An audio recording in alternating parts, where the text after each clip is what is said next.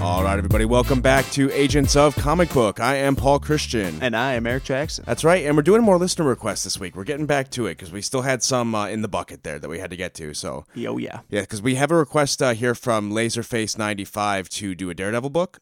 He left that request back in November. Just Laserface. Laserface95. Is that from Guardians? Oh, it might be a reference to that. Yeah, or... it's Guardian. Oh, no, that was Taserface. No, that was Taserface. Yeah. You're right. So, Laserface. No, he predates it. They copied his name. Right? They stole it. But yeah, so this is Agents of Comic Book. If you're just joining us for, if this is your first episode listening, usually what we'll do is we do read and discuss one volume of a comic book, usually one complete arc. We do that every week, every Monday, and then afterwards we'll always discuss and review one TV show or movie kind of based on that same character or the team or whatever, we end up reviewing that week. Yeah. Usually we end up veering more on the side of discussing the book and then just kind of comparing how they compared to the TV show, but it depends on, what we're covering that week. Well, it's tough because a lot of the times there's a lot more to talk about with like the book. And that's kind of how I work, because there's a ton of podcasts out there that review like shows and movies. So Exactly. I think you can get that a lot of places, but Yeah. I'm more interested in like discussing kind of like how they relate to each other. Yeah, exactly. And so I think you get more out of it by kind of breaking down more about the book first. So that's kind of like usually why we lean towards that, I think. Yeah, for sure. But yeah, so this week we have we did get some listener requests. So a listener, not Taserface.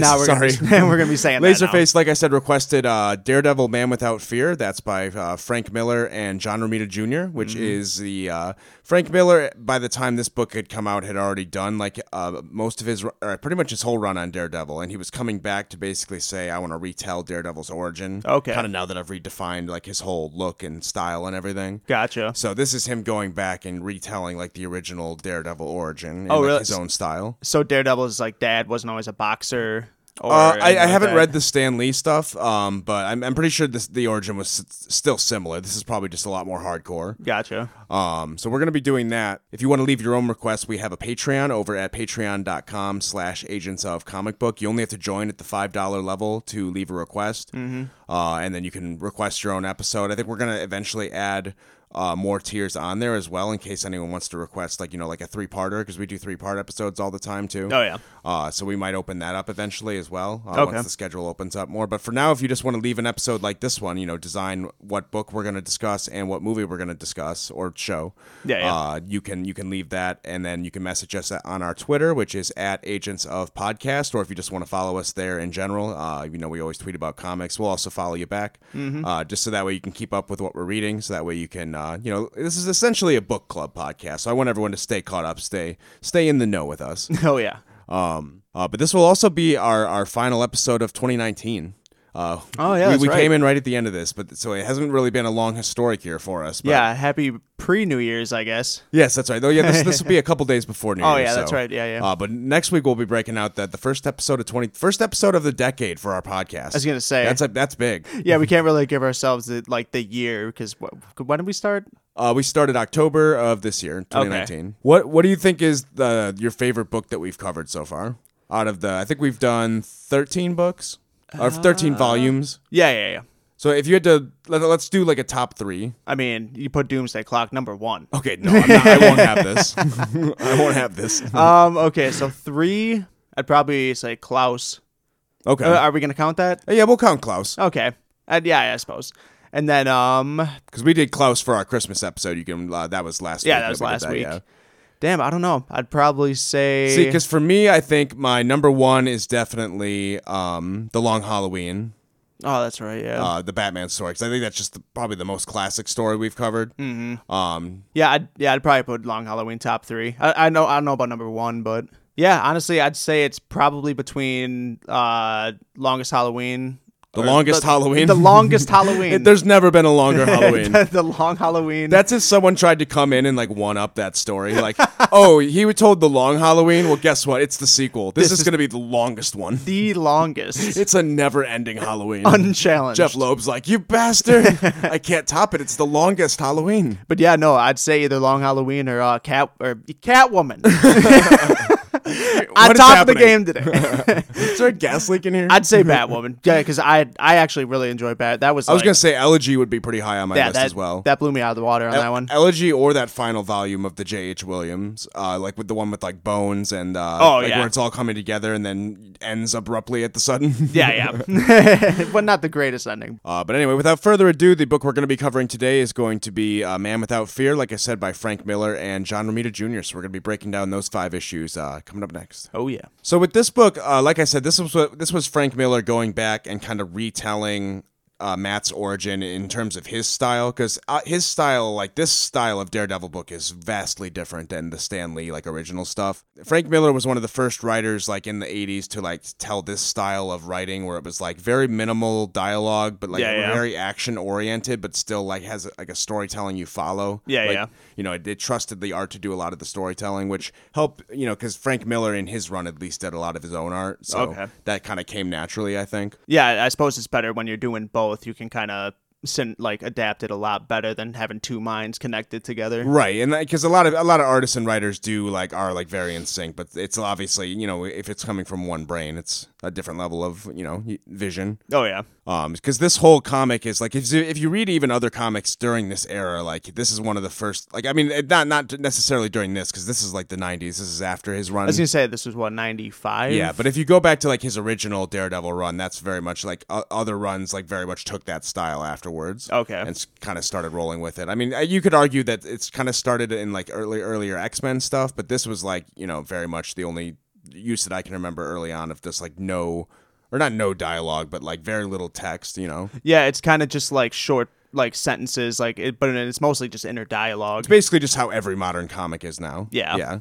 But if you go back and read like classic, you know, like Silver Age comics, you're gonna notice a lot different style. They tried to cram more in panel for panel to get more storytelling out of it. Yeah. Which is just a different way of doing it. Mm-hmm. But this starts out very young in Matt's history. We get him as like a little kid growing up in Hell's Kitchen. Matt's father, Jack Murdoch, is a semi-famous boxer in New York at this point. Yeah, it seems kind of like Gold Glove stuff. It's not like professional boxing, but it's like semi-pro. Yeah, it's like what you see in like Pulp Fiction. Yeah. And like I guess like Raging Bull, stuff like that. Yeah, because he's not going to like Vegas to fight at the MGM Grand or anything. Yeah, it's a hard story to adapt these days because boxing isn't quite what it is now. Yeah, it's kind of dead. But it works like if you just like take your head back, you know, put this in the Marvel universe, just be like, yeah, boxing's a thing. Why not? Let's go with it.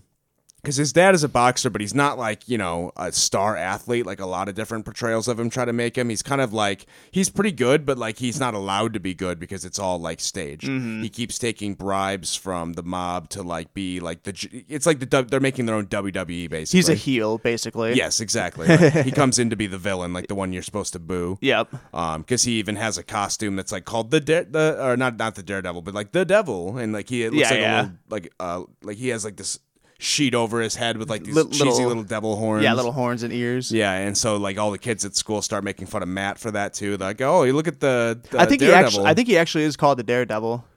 Oh, is he called the Daredevil? I thought it was just the Devil, but yeah, I think it's the Daredevil. So Matt gets teased at school, like they're calling him Daredevil, like trying to make fun of him. At the same time, it's like those kids are kind of bold because if your dad's like a freaking professional fighter, those kids are taking a big risk making fun of you. Yeah, I guess. Although they kind of see him as a joke. They're like, what, I'm going to get beat up by the Daredevil? Like, maybe. Yeah, you could.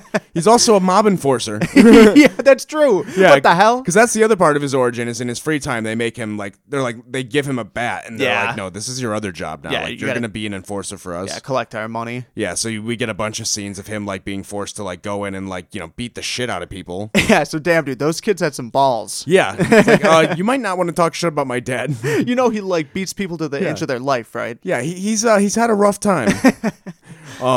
He is unhinged. And that's kind of like, we'll get to it a little bit later when we compare this to the show, but like the show kind of lightened up on how far his dad got pushed because his dad's not like a mob enforcer in the show.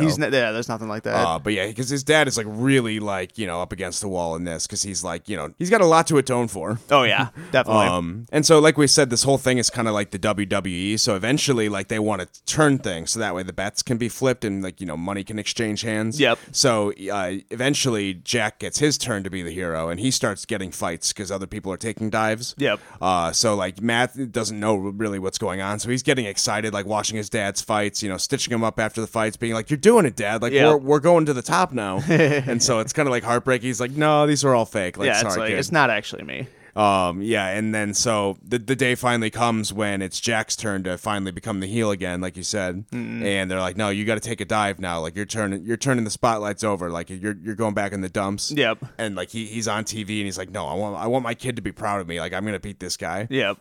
And so he like gives him a clean knockout, and then like it's over from there. Like he pretty much walks out knowing he's gonna die. Yeah, it even says like in the narration, it's like, and he walked out of the gym like ready to face his like what he knew was coming. Yeah, so he gets the crap beaten out of him by these mob enforcers and then killed. Yep. But then they do also show, we kind of skipped over this part, but the origin of Matt's powers as well, which was one scene I wanted to point out that I thought was done really well because you get it kind of from Matt's point of view. Because Matt, it's just like the classic origin, there's the person he's saving crossing the street from this truck carrying a bunch of barrels of chemicals. Yep. And he dives in front of him.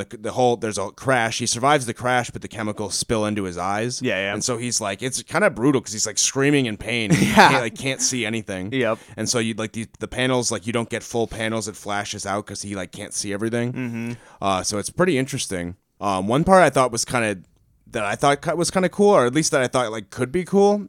Is there's these characters who come in like right after the accident and talk to Jack. Oh, right. And there's like these guys in suits who apparently are like lawyers for this company or work for this company who has the insurance chemicals company or something. Yeah, and like that kind of made me like think like I wonder if anyone's ever done a Daredevil story where they like explore who like was responsible for the accident. What were those chemicals, and who was making those, and why were they so quick to cover it up? Yeah, and these dudes, because the guy saying like you guys are responsible for this, and like you need to make it right, and the guys are like, well, we know about your connections, like we know you're like an enforcer, yeah, and like so like they've got like they're a little bit dirty, so yeah, like, they're definitely connected with the interesting, mob, yeah. but so, they never explain who or so like what unless they're I'm not from. remembering an arc, because I've read a decent amount of Daredevil. Like he's probably my favorite Marvel character. I've read the Frank Miller stuff, Brian Michael Bendis, Wade, Brubaker, Charles Soule, now Zdarsky. So I've read a decent amount, but I don't know if anyone's ever followed up on who made the chemicals. But I'm sure, I mean, there's enough stories. It'd be an interesting idea. I was gonna say that'd be surprising because a lot of times when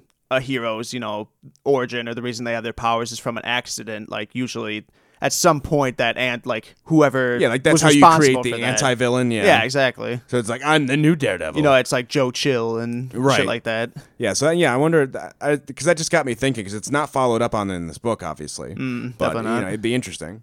After his accident, Matt gets like comforted by this like nun, which is I guess how Frank Miller is gonna like try to tie in like his religious aspect.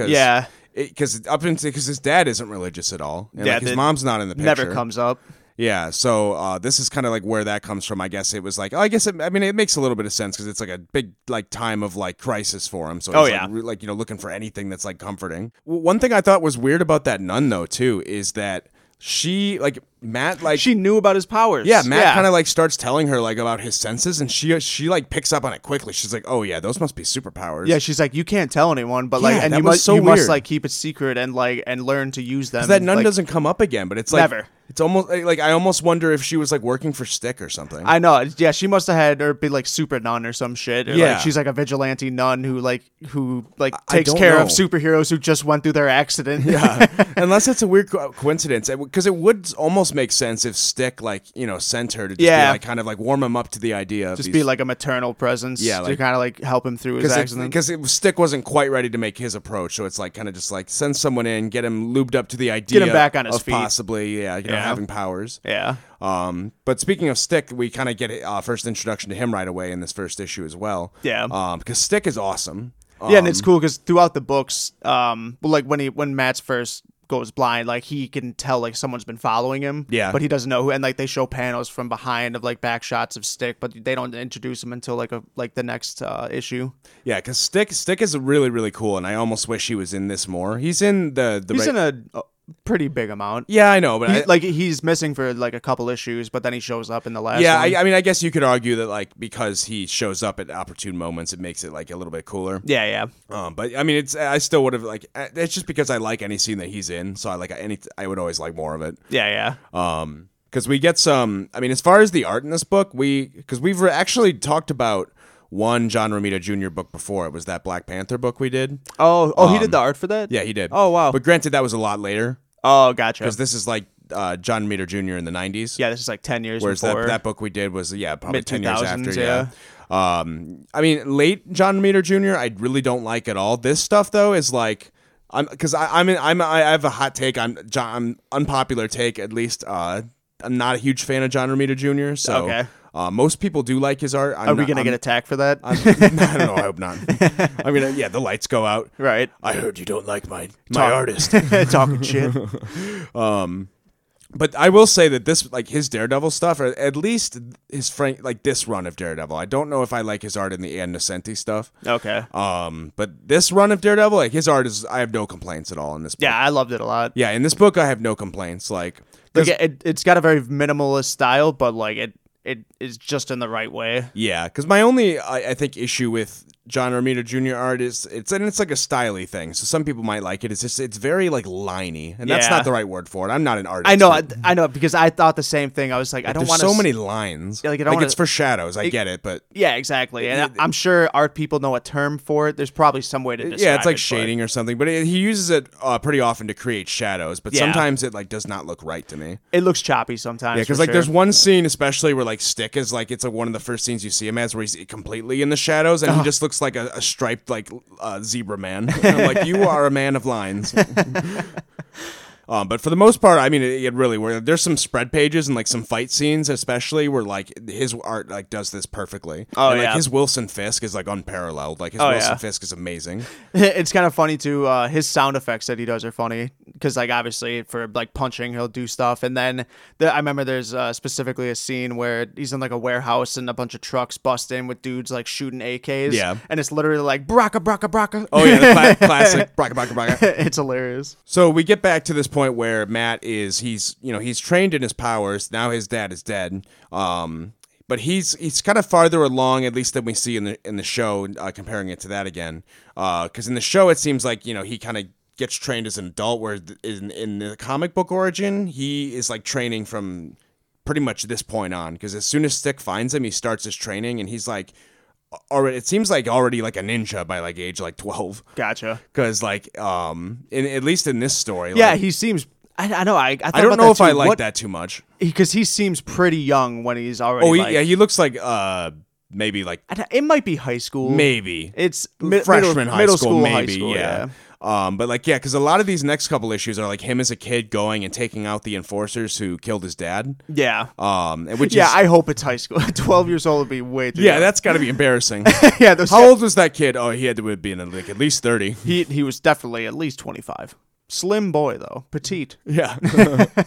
But with the strength of 10 men. Oh yeah, he's super powered, of course. Who would have thought? Because Matt, like even as a kid, is going through basically systematically taking out these mobsters, which is cool, but it looks like a little ridiculous with being a kid. It almost adds a little bit of believability to where he's at as an adult then, though. Yeah. Because then you could be like, well, he's been like training, he's been like had these Years. ninja skills for like since he was a kid, so now he's like a master. Yeah, I suppose. So at the same time, it maybe takes a little bit away from the believability then, but it adds more later on. So I think it's a double-edged sword. Yeah, so it is. I'll take it. I kind of like it. Yeah, it evens out. The one part I don't know if I like during this whole thing is like him like accidentally like brutally murdering people this whole time. Well, no, he only murders the one woman because he almost kills a couple people. Yeah, I think you're right. I mean, because that first guy looks like he's dead. Oh, there's definitely a handful. There's that guy in the alley who's just like bleeding from his head. There's a handful of people that should have been dead, but for comic, I think the comic is for story reasons. You might be right. The comic might be implying that he's alive. Well, I mean, because even in the show, there's a part where he like paralyzes a guy. Yeah, you're right. And puts him in or not paralyzed. But there's no puts mistaking it there because there's a part where Matt's like fighting his way through like this like strip club. Oh yeah, and fighting mobsters, and he accidentally knocks a woman out the window, one of the strippers out the window, and she like falls out, and he says you don't see it, but he says like I can hear the breaking bones and the blood splattering. Yeah, I'm like, oh my god, the crunch. Yeah. So like Matt accidentally. Well, we'll get to it in a second. Yeah, it's brutal. Here. As she's falling out the window, she's just like, please, God, no. It's just like, oh, Jesus. Yeah, so Matt's like, oh, I accidentally killed that woman. So Frank Miller decided like he needed to accidentally kill a woman to I feel like And It's honestly, unnecessary. that's kind of that's right up Frank. That's like Frank Miller's. Yeah, MO. Frank Miller is not a champion of women. He's got a thing about like violence against like sex workers and strippers. Like, Yeah, he it's a has problem. that theme a lot. It's a problem. But what's interesting about this scene though is Ann Nocenti, a later Daredevil writer, shortly after this book actually flipped it and reversed it on that. Okay. Because she created who's now kind of like an iconic Daredevil villain, Typhoid Mary. The Typhoid Mary, her origin is she was that woman. Okay. And she was like always like I think she's a mutant even. Okay. And she is like a psychic. She can like control people. Okay. And she manifested her powers falling out of that window because it was like a time of crisis, and so her powers manifested by instinct. Gotcha. So and Nocenti kind of I'm very thankful for it because it retcons that out of the continuity where Matt doesn't have this woman's brutal death They hanging just over him the kill whole a time. random woman. Yeah, so later on he learns like, oh, she's survived. Granted, like now he's responsible for her origin. Now she's a villain. Which you could argue would have happened either way, but I mean, still, he's involved. So Yeah. like, I think that's a better story to tell than like, yeah, that time I turned a woman into spaghetti. Yeah, at least it's a bit of redemption. Yeah, so it was kind of cool that she was able to like do that and kind of save that a little bit because that's the one thing that made me sour reading this book. I was like, oh, I don't like that. I know, it's just so dumb. It's like unnecessary. This dude's like a world-class fighter who literally uses sound. Like he wouldn't hear a person behind her and not bump into her. Yeah, like and it should have been like he like accidentally hit one of them too hard and killed him. If you're gonna do something like that, like that's better. Because he didn't pull a punch enough. Yeah, because then that shows like why like how he's like how he fights nowadays. That's a little bit better. Yeah, like that's even a storyline in the newest Daredevil run where he's fighting criminals and he's like super worn out and accidentally kills one of them. Okay, by just like hitting him too hard, head trauma. Yeah, and yeah. so like that's the whole point of the run is like him dealing with that. So like you can tell a good story around that. That's cool too, because in reality, that should happen a lot more often in these universes. Right. It's just like Daredevil is always meant to be more of like a gritty, real book. So like you can tell that kind of story in a Daredevil book, whereas it might not be appropriate in like Spider-Man. It's not going to happen in Superman. Yeah, like Peter Parker's not going to be like, I hit him too hard, his head exploded. Like, Superman too. Right, exactly. And well, for Superman, be like, I punched him so hard his head flew to the sky. Elektra's role in this kind of comes in the middle two issues as well, which I'm not. Yeah, it's late. I'm not really a fan of Elektra's role in this book, to be honest, either. That might be my other negative aspect of this book. Yeah, she's kind of just like a mysterious woman. She's in here just to kind of like take Matt to like the edge of like, like being Daredevil, you know what I mean? Like, doing edgy things, like, taking, like risking his life, getting him a taste for that. Mm-hmm. So she's really just in here to like advance like his development, which is okay, but it's like you could do a lot better. You could do a lot better. Yeah.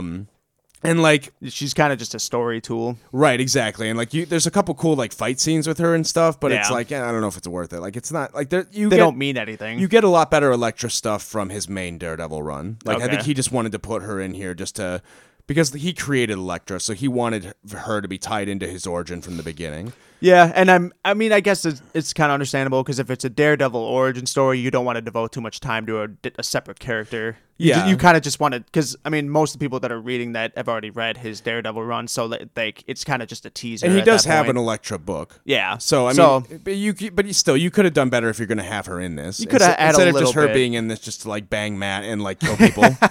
Yeah, bang Matt, kill people, and like just scare the shit out of Matt by doing crazy stunts in a car. Because the most interesting part with her comes at the very end, and it's just a line, and then it's over because she mentions like her dad dies, and then Stick visits Matt in the night, and Stick is she killed her dad. Yeah. Because she's like, and we'll get it. That's what I wanted to talk about. The voices told her too. Because Stick visits Matt in the night, and he's like, listen, tells like, her, like she killed her dad. Like this isn't like bad. Like she is. She's poison. Yeah, because Stick works for like basically this order that fights the Hand. Yeah. And the Hand is like this ancient, like kind of mystical, evil clan of ninjas. Gotcha. And so that's who the voices are, who Elektra is hearing. Like she is kind of like being whispered to probably by magic from the Hand. Okay. To try to convert her, to kind of like make her like, get into killing, make killing not so hard for her. Gotcha. And then by the end, when her dad is dead, like she's like, okay, I have nothing now. I'm just gonna go be with them. Yep. So that's the most interesting part at the very end when she's like, yeah, I'm being drawn by these forces of darkness, and here I go. I'm going to deal with that. Like I would rather Matt go deal with that and have the story be that. Exactly. If you're gonna tie in Elektra at all, that's where you need to go. Yeah, you should have that. You should like have that story resolute in a conflict where they both are interacting with it, Right. and not just her fucking off. If you're gonna have it at all, yeah. Because by the time I'm interested, I'm like, oh, it's over. Yeah, exactly. Now I got to go read the other books. Right. Which, I mean, I guess is a good writer's tactic. I guess, yeah. Read my other stuff. But these last 2 issues are probably my favorite of the book because this is where, like, the final kind of...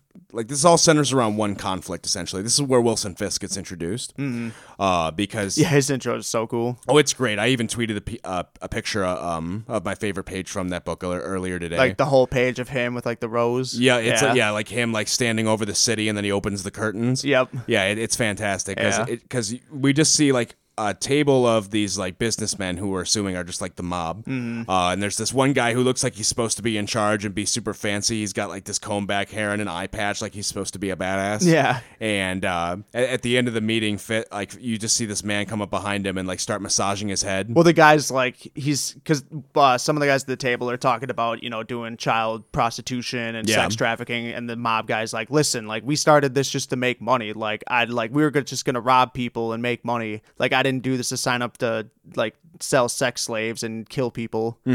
And then the hands come up behind him. Yeah, so that's when new leadership comes in, and Wilson Fisk comes up behind him, and this art is fantastic because you just see like his sleaves and like these giant mitts of his hands, like the size of the dude's head, like cartoonishly big hands. But it looks awesome because he just like grabs him by the head and just like twists his head. Yep. Because he's like, oh, that's nice. I love it when people massage my head. So you've got such strong hands, Kerchunk. Yeah. And then that's when Wilson Fisk opens the curtains. He's like, this is my city now. Like the narration tells us like he's been spending all this time like building a silent majority, basically. Yeah, like once everyone knew he was in charge, he just killed him, and then without putting anyone things knowing. in place for years silently. Because the whole conflict that we're going to be following to close out this series is basically it's kind of set up very forced. It's like I don't know if they needed this much explanation, but the explanation is essentially that there's this movie being filmed and they want to save money on special effects. So they literally kidnap a girl and they're like, yeah, we're going to make it a snuff film now. I'm like, that is making things more complicated, not less complicated. So over the top. It's way easier just to get money. Exactly. Like you've got plenty of money. Like if they were just going to go with it's sex trafficking, I could have just gone with the story from there. Exactly. This is like putting a hat on a hat. I know. I'm like, okay, this logic is not making sense, but let's just go with it. Like Matt needs to rescue the girl. I'm good with it. Let's go. Yeah, exactly. And this whole time, Matt is like he's still kept up. He's still very religious at this point. So he's met this kind of like this orphan girl at this church. Yep. Who he's kind of like built a friendship with. But this girl on her way home, like just kind of walking down the street, gets kidnapped by Wilson Fisk men who are like, well, we need to save money on special effects. Easier to just save, So they kidnap the kid, and Matt is able to like overhear what's happening and knows he needs to rescue this girl. And there's even a good shot of him like on the rooftop of the building, like in his suit, just like listening to him in the rain. Yeah, it's all, and they do that right out of the show, or the show uses like that similar type deal. Yep, because that's one of the coolest parts about Daredevil is like his powers can just be used in so many interesting ways that tie together really well. Well, and I can't remember if it's that scene or a different one, but there's a part where he has to it is that scene where he has to like lock in his hearing and focus on just like the sound of her voice while also fighting like 3 other dudes and like trying to chase it. So he's doing like 5 things at once. Yeah, because his powers like he can like focus, listen for specific things. He can like, lie detect people. He uses it to fight. Like there's a lot of really interesting ways they use his powers. That's what makes Daredevil a lot of fun, I think. Oh yeah. Because like and that's what kind of makes Spider-Man fun too. Like they have very unique powers that other characters don't have. Yeah, it's similar to Spider-Man, just in the fact that they're kind of in tune with. Just like the spider sense, I guess. Yeah, it's a little bit similar. But I just like how it's like a little bit more than just like super strength. Oh yeah, because like the fact that super strength isn't a part of it adds a lot to the story too. For sure, yeah. Because like he'll get into parts where he can get matched by anybody physically. I was gonna say, about skill. So in Daredevil, like it's for sure like he doesn't have like super strength. No, not at all. He just like is as super. He has expert like ninja training and reflexes. Yeah, but yeah. He doesn't so have super he's like strength. Batman. Yeah, essentially. Yeah, Okay. he's like probably peak physical human condition. Yeah. But these next two issues read very quickly because it's all. This is what I was talking about when I say like Frank Miller is like really one of these early great action comic book writers, because you get lots of like almost like straight up pages of just like action scenes, like just panel for panel, and John Romita Jr. does a great job of just like of the progression of the fights. Like you can kind of tell like what's happening at all times too. Oh, yeah. And it looks great. He's got like he doesn't have quite the Daredevil costume yet. He's just got the black suit with like the bandana around the top of his head. Yep. Which is kind of cool because like he doesn't need to see. It's so a that's cool all he look. needs. Yeah. Because people like are like, how is he seeing? Like, I don't. Yeah, if I saw that guy, I'd be like, oh, do not fuck with that guy. Yeah, it's pretty cool.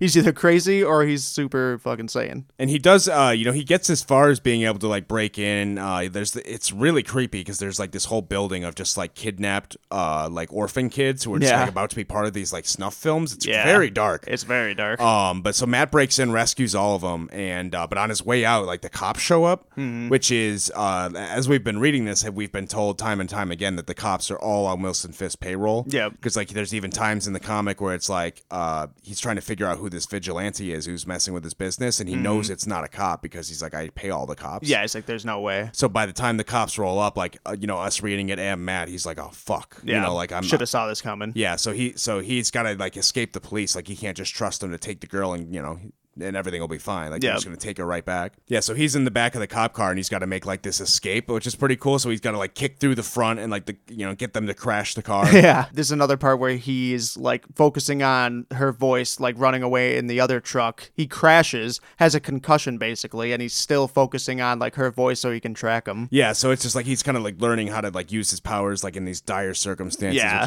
it's really really cool. Yeah, like literally just doing it on the fly. And this creepy, like, it's like a very 90s design for a villain where he's like got the blonde ponytail and the sunglasses and I know. a suit. It's like Charlie from the Lethal Weapon remake. It very much is, yeah. That's definitely it. But he's kind of like, we're told he's like Wilson Fisk, like it's his go-to guy. Yeah, and like originally, because dude's got sunglasses on too. Yeah. Because it's just make it even more tropey. And so I was like, oh, are they going to make this guy like a blind assassin too? It was like, nah, he's just a 90s douche that wears sunglasses everywhere. 90s, yeah. That's pretty much, that's what it is. Yeah. And Matt takes him out by like deflecting the bullets like Geralt. Which yeah, is he's like, cool. he's like, I don't want to kill you, but like, if you don't let her go, like, I'm gonna have to. Yeah, so he deflects the bullets, which hit him in the head. Yeah, right between the sunglasses. And what I thought was kind of funny is like, this is where he gets his first line. He's like, no, call me Daredevil, which I'm like, oh, cool. Like, this is where he gets his name. But then, even though the guy dies, for some later reason, on, they're like, oh, they say that you're called Daredevil. Yeah, the name Daredevil spread throughout the city. I'm like, from who? He's dead. It was just some guy in the corner, like listening, like trying not to be seen. It's like Daredevil, what the fuck? Or did he like write it in blood, like Daredevil? I mean, if he was like zombie brain, yeah, you never he'd know. get shot in the head. Maybe Doctor Strange brought him back. Who knows? True. But then at the very end, we do get one final shot where he's like, I did some stitching. I've learned how to sew. Oh, yeah. So he jumps out and he's got the classic Daredevil suit finally at the very end. So we don't really get the Daredevil suit throughout this book. It was all like the black with the bandana. Yeah, like how it is in the show. That's why the show goes with that costume for pretty much their whole first season as well. Yeah. But this sets up pretty nicely. I'm glad we got this book first because this is a pretty good one for like you to open up like for reading Daredevil. I liked it a lot. I like started it on Friday night, read through the whole thing in one sitting. Yeah, and as someone who's like read all these Daredevil runs, I can tell you like it only gets better from here. Like I wouldn't even rank this that highly like on my like Daredevil Frank list. Miller's run. No, I just mean Daredevil in general. Or are there a lot of good writers? Well, yeah, I mean, I would say the other Daredevil Frank Miller stuff is a little better than this too. Okay, because like you mentioned that earlier. His main run and then especially Born Again is like very very good. Okay, because Born Again is like his classic Wilson Fisk story. Gotcha. Yeah, and this one like it was cool seeing like the intro of Wilson Fisk, but like he really did nothing and like kind of just got his plan thwarted like right away. It's only literally his first mission out of hiding, and like Daredevil stops him, just like, God damn it. Yeah, like, whatever. Like, better luck next time. Yeah, it's like it's not like I'm in jeopardy. It would have been cool if there was more Wilson Fisk, but I get that it wasn't really supposed to be all him. Yeah, exactly. I mean, it's only 5 issues. It was cool to get a taste. Yeah. But yeah, if for continued Daredevil reading, I'd say the next one to read would definitely be like Frank Miller's main run, and then Born Again would be like you should read that like right after that. I'd say. Okay. But then then I think my favorite Daredevil run is probably the run sometime after this by Brian Michael Bendis in the mid 2000s. That's definitely my favorite one. Mentioned that name a lot. Yeah, so that's definitely like my favorite Daredevil run. Okay. Which follows up on a lot of these threads. Brings back a lot of classic Daredevil characters also. But then from that point on, pretty much Daredevil never stopped being good. Like there's a couple stinkers in between, but you can pretty much just keep reading it onwards and always have fun. Like it's a really, really, really good book and a character who's like consistently always written well, which is amazing. Nice. Because I can't really think of another character like in all of comics who's written so consistently well. Like not even Batman, it's crazy. That's literally what I was going to ask next. No, like Batman has had some great runs, but I wouldn't say consistently great runs. And I feel like that's understandable because A, it's been around forever, and B, like it's such an iconic character. Like I can't imagine the stress and pressure that puts on writers who like get something that big. I think that's part of why Daredevil gets the success that it does, because it's a big enough character that there will always be a Daredevil book. Yeah, but it's not so big of a character that like you get like 3 Daredevil books at all times. He shows up in everything. It's not one of like the big, like it's not a flagship character. There's always going to be like one Daredevil book going on, but it's always going to be happening kind of on the side of the Marvel universe. Yeah, where it can do its own thing. Gotcha. And it can like tell its own story. Whereas Batman is always involved in all the shit at all times. And there's always like 4 Batman runs going on at once that have to keep continuity with each other. Oh, God. So like Daredevil is in that perfect spot where it'll never be canceled, but it can just keep doing what it wants. Gotcha. It's perfect. And it'll draw good writers. Daredevil's the shit. But that will bring us to the end of Man Without Fear. So after this, we're going to be talking about actually the first 4 episodes of the Netflix adaptation. Yes. So we're going to be talking about that next. All right, so we're, as requested, Laserface wanted us to, he didn't specifically say how much of the show he wanted us to talk about. He just said if you want to talk about Daredevil Season 1. So we just talked about as much as we thought we could fit in the episode. Because I didn't want to try to talk about it the whole Daredevil Season 1 in one episode because we'd just skip over all of it. So we're going to definitely discuss the rest of it later on as we go through other Daredevil books. Yeah, I mean, we don't want to give him too much of a freaking, like, that's a big, most people we just dedicate like an hour or two to. That would have been a whole 10 hours. I would have given it to you, Laserface. Eric may be a stingy bastard. I would have let you have it. I had a lot of things to watch and read. I watched 4. I would have let you have it, Laserface. That was dedication. Yeah. So this, I'm really glad that this Netflix adaptation happened, because up until this point, Daredevil I think was kind of seen as like a big joke because of the movie. Yeah. Because up until this point, all we had was that Ben Affleck movie. Which was not very good. Not good. At least from what I've heard. I have not actually seen it myself. I've seen it. It's not good. Okay. So I'll take your word for it. So this came around. I mean, it's not like Green Arrow bad, but it's not anything. It doesn't seem like it was a faithful adaptation of the comics, at least from the scenes I've seen with Elektra. Yeah, Elektra is like a totally different character. But the Netflix show, we're fortunate we got. The Netflix Marvel stuff is weird in general, because Daredevil started out very good.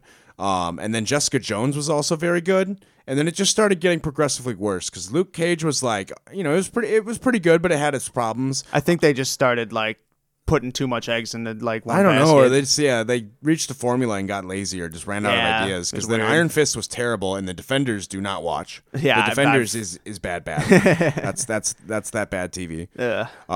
But the Daredevil Season 1 and Season 2 are both very good. I haven't seen Season 3 myself, and we might watch it down the line for the show. Okay. Just because by then the Defenders had already come out, and I was sour on the whole Netflix universe in general, and I was like, I can't. Yeah. Because if they even reference the Defenders, I'm gonna get mad. I don't care. But the Netflix show opens up with it's cool the way they adapted Daredevil too, because they're basically going through it. They adapted all the Frank Miller stuff essentially. Because the first season is Man Without Fear, almost to a T, with some added stuff in there too, because they have to do 13 episodes. Yeah. So Man Without Fear was the first season. The second season is pretty much Frank Miller's main run on Daredevil. So it's like a lot of like Punisher and Elektra stuff. Okay. And then the third season was basically an adaptation of Born Again, which is what I've been hearing. Okay. That main Wilson Fisk story. Gotcha. So it's kind of cool how they were able to adapt like the 3 main chunks of the Frank Miller thing right before it got canceled. I know. So they at least got that much in. They never got to my favorite Daredevil stuff, but because the Bendis run, I don't want to spoil it, but there's some really, really, really good like game-changing Daredevil stuff that happens in that run that would be cool to see adapted. Gotcha. But this show opens up. It's all Like, we get the origin of Matt's dad, kind of like we did in the comic. It's a little bit different in this one, like we mentioned, because he's not a mob enforcer. He's just a boxer who sometimes takes falls, takes bribes. Just to get money when he's in a bind. Although he is a little bit smarter because his plan in this one is a little bit, it's more like the Bruce Willis in Pulp Fiction. Yeah. Because he's told to take a dive, but he knows he can win, and he wants his kid to see him win, just like in the book. Yep. But this time what he decides to do is he doesn't just like decide to die. Like, he's got a plan. He's like, listen, I'm going to place a huge bet on myself because everyone is betting against me. All the people who know the fix is in. Yeah, exactly. And if I place a bet for myself and then dip out of town and cash out, like I can give my son all the money and like we'll be good. Except he doesn't do as well as Bruce Willis. He gets caught anyway, escaping or like trying to leave town. Yeah. And winds up dead in an alley where Matt finds him and like the police are doing an investigation. Yeah, super bad timing. Yeah, and the kid, they just let him in like, hey, the kid's blind. I'm like, that doesn't mean you should let him into a crime scene. Right? Like he's gonna contaminate it. Yeah, that's kind of important. This is a bad idea. This is not protocol. But yeah, so Matt, has to see his dad get killed by the enforcers. We cut to modern day where we see Matt as an adult, already like full onto his ninja training. For these first few episodes don't really go over his training with Stick. That'll come later in the season. Yeah. Because Stick is played by Scott Glenn, who is awesome in this show. If you keep watching it, you'll definitely see a lot of him. Oh, dude, I have to watch the rest of it now because I love Scott Glenn and I love Stick. Because he's also in The Leftovers, which we love. And dude, I remember you telling me that now, but now that I know what character Stick is, he's one of my favorite. He's probably my favorite character in the show. I definitely gotta watch it now. Yeah, it's amazing. So he'll show up later on, but we just kind of see him in the costume we saw in Man Without Fear, where it's the black bandana and just dressed in all black. Just looks like a ninja, pretty much. Yeah, it looks awesome. Yeah, for how minimal it is, it's awesome. Yeah, the opening scene is him like on the docks with Turk Barrett, who in the comics is known as the Stilt Man. The Stilt Man. He's just like pretty much just a street level goon on this in this universe. We see him initially trying to traffic women through these shipping containers, kind of like The Wire. Yeah. A little more successful. They didn't die. Only because Daredevil was there to save him. Oh, true, yeah. Because Daredevil shows up, beats up, we see a really cool fight scene of him taking out everybody, which is one thing that's really great about this show in general is just like... Oh, great fight the way they do street level kind of Daredevil fights, like essentially. At least with a TV budget, it'd be really cool to see like an MCU level movie budget Daredevil. Oh, yeah. But like with what they have access to, it looks really good for sure. Because there's like a scene and a fight scene later on in the second episode, which is very famous, called the hallway fight. Yeah, which is what people call it. Oh yeah. Which is like a long take of just him going like person after person, just fighting with everything he has. Although I mean, I haven't. Obviously, this comes later. Is it the second season that the Punisher's in? Yeah. So like I've seen obviously the clip of the prison fight scene. Yeah, that's also a really good one. That's like MCU level. Yeah, but I mean MCU level in terms of like effects. Like if you're doing like a super powered character, like Daredevil should Daredevil's be like dodging. Not super powered. Well, he is in the sense that he has super senses and reflexes. Oh, I guess yeah. So like but it's not like he's gonna be throwing guys through walls. No, but he'd be like dodging bullets and stuff. He doesn't do that at all in the show? No, not really. I mean, he kind of like runs out of the way of them, but he's not doing like acrobatic stuff. You know what I mean? Yeah. Like in the comics, he's like jumping on like walls and stuff. Yeah, because in the comics, he like literally does like the uneven bars, like gymnastics, style. He's got like straight up like acrobatics, which he doesn't do in this. He's just like a brawler, pretty much. Yep. Which works for like because otherwise they'd have to do more cuts and more special effects. You can't have it both ways on TV. Exactly. So I like the way that they went with it, just more street. Like, at least then we're getting good scenes. Yeah, I still like it a lot. Yeah, and then we're still seeing the extent of his powers too, like how he hears things and reacts to them. Yeah, I mean, just the fact that he's a blind dude doing that is impressive enough. Well, it shows you what he can do, right? Yeah. Because that hallway, and what I like too is that like he also has limitations in this style of doing it too. Because that hallway scene, what makes it really interesting for me is like the whole time he's fighting, like he gets progressively like tired. Yeah, and like at one point he even has to like stop to take a breath while the other guy's getting up. And he's like, "Hold on, all right, let's do this. Let's go again." Yeah, and he starts doing like the tire where he's trying to finish him off, and he does like the body punch where he uses just like his falling body weight to do the punch instead of like his hips. Yeah, exactly. It's like he's just too exhausted to actually throw a punch. Because that's what's fun about it is like you can see like his limitations. It adds like stakes to it too. Oh yeah, for sure. Because he's not Superman. You know, he's still like a human, so he's doing the best he can, which with what he has. Yeah. I mean, he's still beating up 20 guys in a room. Right, exactly. But he's not going to but it takes everything out of him to do it. Yeah, it's still going to be a big effort. Yeah. The setup of this show, at least what they're trying to tell us, we don't see a lot of it, is that because what's interesting about modern Daredevil adaptations is Hell's Kitchen in the 80s may have been like a crime, like more crime heavy, real bad. Yeah, but now it's a hipster. Modern place. day it's just like a block away from Wall Street, or not Wall Street, a block away from Times Square. Yeah, and it's just like all stores, and it's a big hipster place, right? Because it used to be like kind of poor. It's like it's a niche like neighborhood now, right? So like they kind of try to have to find a way to explain like why like there's so much trouble in this area, like why Daredevil's needed at all. So like the way they explain it is kind of clever though. Oh well. Because this ties in. This show doesn't tie in a ton to the Marvel Cinematic Universe, but it does in this way. Because this show came out shortly after the first Avengers movie. Okay. So they set it up in the wake of that alien attack by Loki on New York. Yep. So their thinking is like there's been so much structural damage to all these buildings in the area that these companies, namely Wilson Fisk and his allies, are coming in to like repair all the damage and kind of take control and like make a lot of money off this. Yeah. So there's even a line later by Owlsley where he says like, "Hey, what do we care if there's a vigilante going around? Every time they throw someone through a building, our margins go up 5%." And I'm like, oh, okay, this is kind of an interesting take. Yeah. So it's just kind of cool how they use that as a way to kind of like modernize the dilemma instead of him just being like, I need to save Hell's Kitchen. Like, Matt, are you sure? Like, there's other neighborhoods that could really use your help more. Like, no, this is the one. I really kind of just want to stay close to home. It's my hometown, man. Give me a break. And some of the other characters in this show, I'm not as crazy. Like, I really like Stick. I really like Wilson Fisk. I really like Matt. I really like Rosario Dawson's character, Claire, she's great. The night nurse. Some of the other characters I'm not crazy about. I don't really like Foggy in this show that much. He's just okay. Yeah, I mean, he's endearing, but Yeah. like he doesn't really provide much. Yeah, Karen is a little bit boring in my opinion. Foggy especially though, I probably he's just like very cringe. I don't like it. They tried to make him the goofy, like chubby friend, like yeah, but then he makes all these weird, uncomfortable jokes where he's like, "You want to date me, don't you?" Just kidding. I really hate that dynamic. I hate it. Making like these like creepy it's jokes. so yeah. cringy. And then Karen's got to be like, "Haha." It's like you're joking. I think. Yeah, It's like I hate it. just Yeah. please stop. So This he is so makes me painful to uncomfortable. watch. Yeah, but Charlie Cox is great as Matt himself. Oh, it's awesome. And then and then I forget the name of the actor, but Ben Urich is also great in this show as well. Who's that? He's the reporter for the which should have been the Daily Bugle. He's a Spider-Man character. Yeah, no, and I remember where I was thinking of him from. He was that one dude in Sopranos in like the second season. Oh, was he in Sopranos? Okay, interesting. He was like when Tony was working with the congressman guy when they were trying to buy a bunch of property. Oh, okay, He was cool. he was a guy who was like working in like the black communities and like selling off like repoed or like foreclosed houses and shit. Oh, okay. So deep cut for our Sopranos fans out there. Oh yeah, big Sopranos fans. They're good.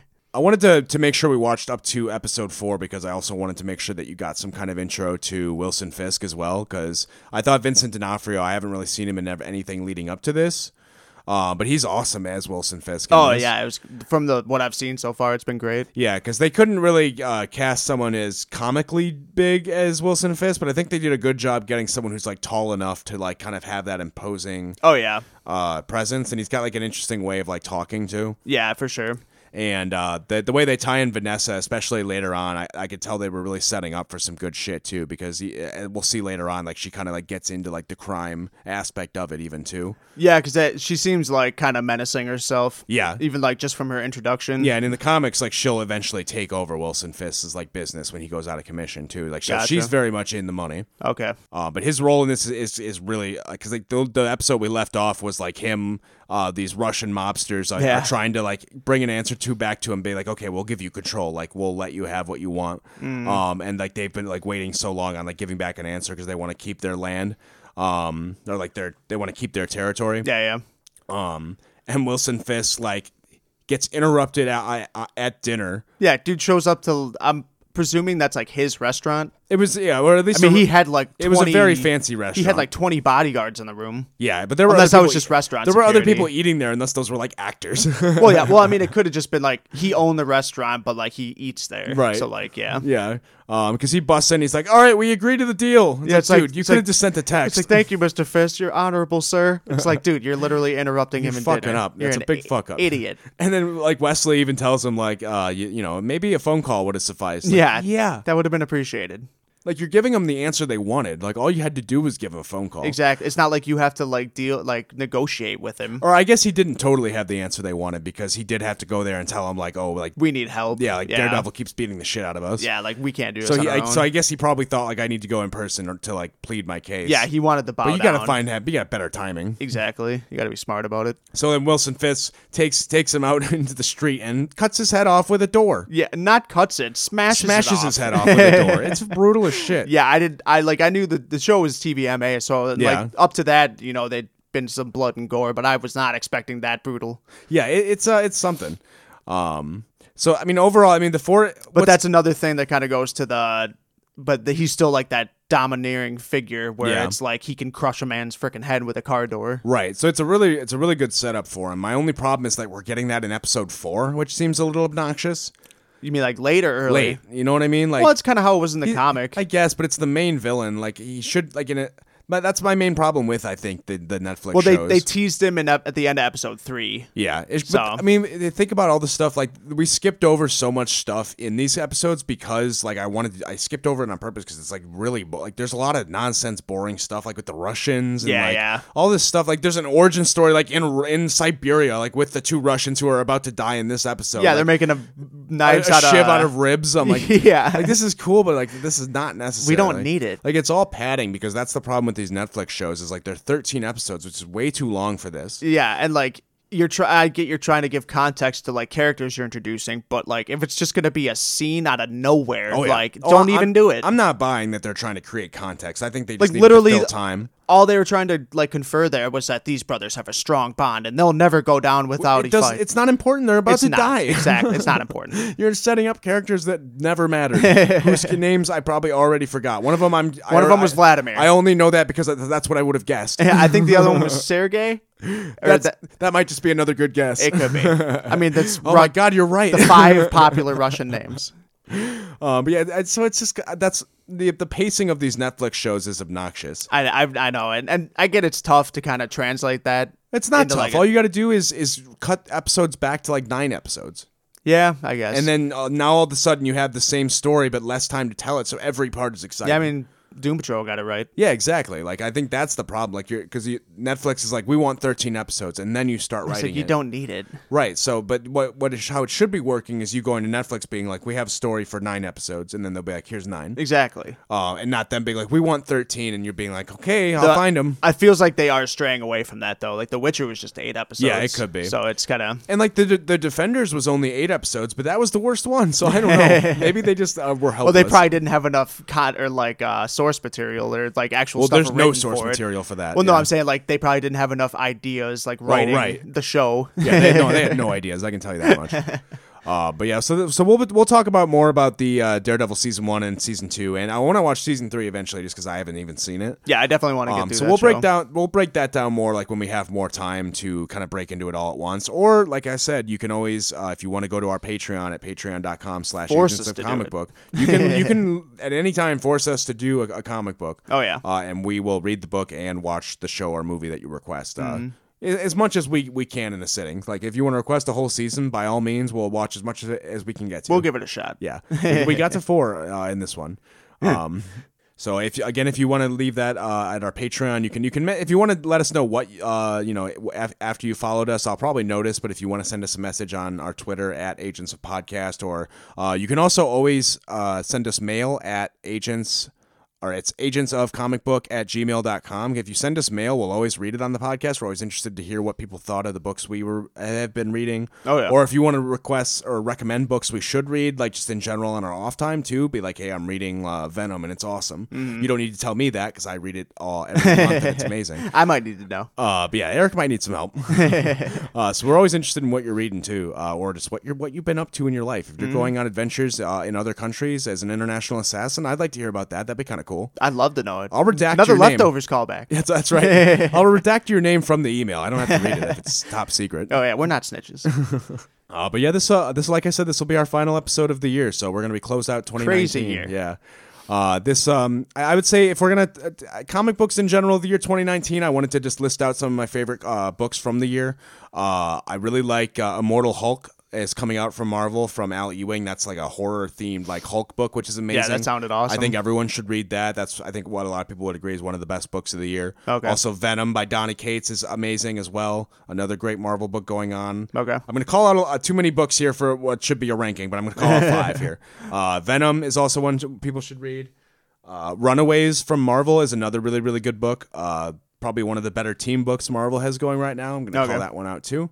And just to get some indie books in there, everyone should read Gideon Falls. That's from Image Comics, Jeff Lemire. Yeah, I haven't read the most recent one, but I've read the first book. Oh yeah, you did read Gideon Falls. Yeah. That's right. Yeah, But that wasn't the one from this year, though, was it? no, that was 2 years I ago. think that was probably at the tail end of last year. But Okay. it's been strong as fuck. That book is awesome. Okay. I highly recommend Gideon Falls, and then also Redneck from also Donny Cates. I got 2 yeah, Donny I gotta Cates read books that in too. there. If you want to read about Southern vampires, it's pretty fun. That sounds awesome.